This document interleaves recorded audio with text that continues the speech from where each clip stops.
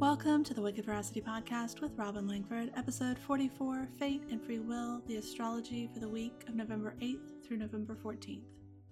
Before we get started, I want to mention that all times I'm going to discuss are in the Central Time Zone. If you want to see the aspects discussed in the forecast on your digital calendar in your time zone, you can get that at wickedveracity.com/calendar. Now for a little disclaimer. Everything I'm going to say about the individual days is true, but within the larger context of Mars squaring Saturn and all of the other activity happening on Wednesday. Just because I'm not talking about it for the specific days does not mean those days are all sunshine and kittens. It's a week, and you'll likely want to blow things up or want popcorn while you watch other people set things on fire. Figuratively, I hope. Okay, enough fear-mongering, on with the show. Monday is a great day to get things done. It's pragmatic and sober and serious, and all of the moon and Capricorn nose to the grindstone kinds of phrases. For real, if you can put the energy of this week into working or building or accomplishing something, it'll be a great survival technique. Tuesday might feel a little more emotionally draining, but overall, still a great day to do all of the things. Keep your big picture goal in mind and try not to dwell on the what if this or what if that. And now we've come to Wednesday. Remember my advice for the individual days do still stand on their own, but within the context of the aspects that will be exact today. For 12 hours, about 7 a.m. to 7 p.m. Central, there are half a dozen aspects triggering Mars, Saturn, and Uranus. That's the two mean planets and the one that likes to blow things up just to watch the world burn. Okay, that's a little unfair. I'll try to be a little less the end is near and a little more neutral because in reality, it can go a lot of different ways.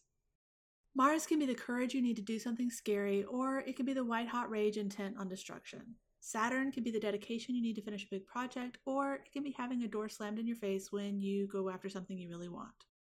Uranus can be big, bold ideas and thinking outside of the box, or it can be malicious anarchy.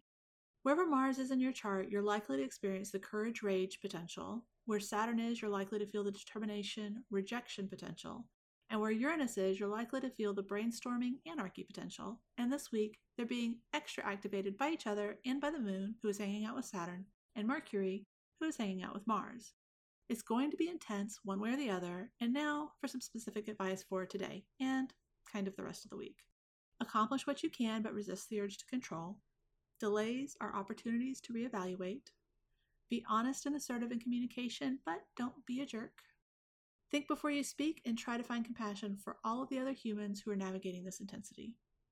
Thursday is my favorite day of the week because the moon joins Jupiter just before 2 p.m. on Jupiter's day after getting clear of all the drama from Wednesday. The moon goes void right after for 12 hours, which should be a nice quiet respite. It could also be a massive delay, but if you get stuck waiting for a flight, you'll be able to read quietly and relax. It's all about perspective, another thing to remember this week.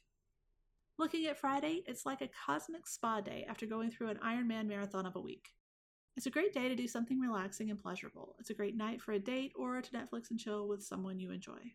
Not the most productive vibe of the week, but if you were nose to the Mars-Saturn grindstone all week, you'll probably need a little break. Saturday has the potential to be a very deep and insightful or dreamy and escapist kind of day. Either way, you're likely to learn something unexpected or come up with some innovative new ideas or intuitive insights. Sunday is quietly building towards a Scorpio Sun squaring an Aquarius Jupiter on Monday. If you were working hard this past week, you might see the results of your efforts Monday, or it could just be a generally nice, optimistic day to recover and prep for next week. If you're feeling frisky, hit me up on Instagram and let me know how the astrology of the week played out for you. Until next time, my wish for you is courage without aggression, determination without inflexibility, and compassionate communication.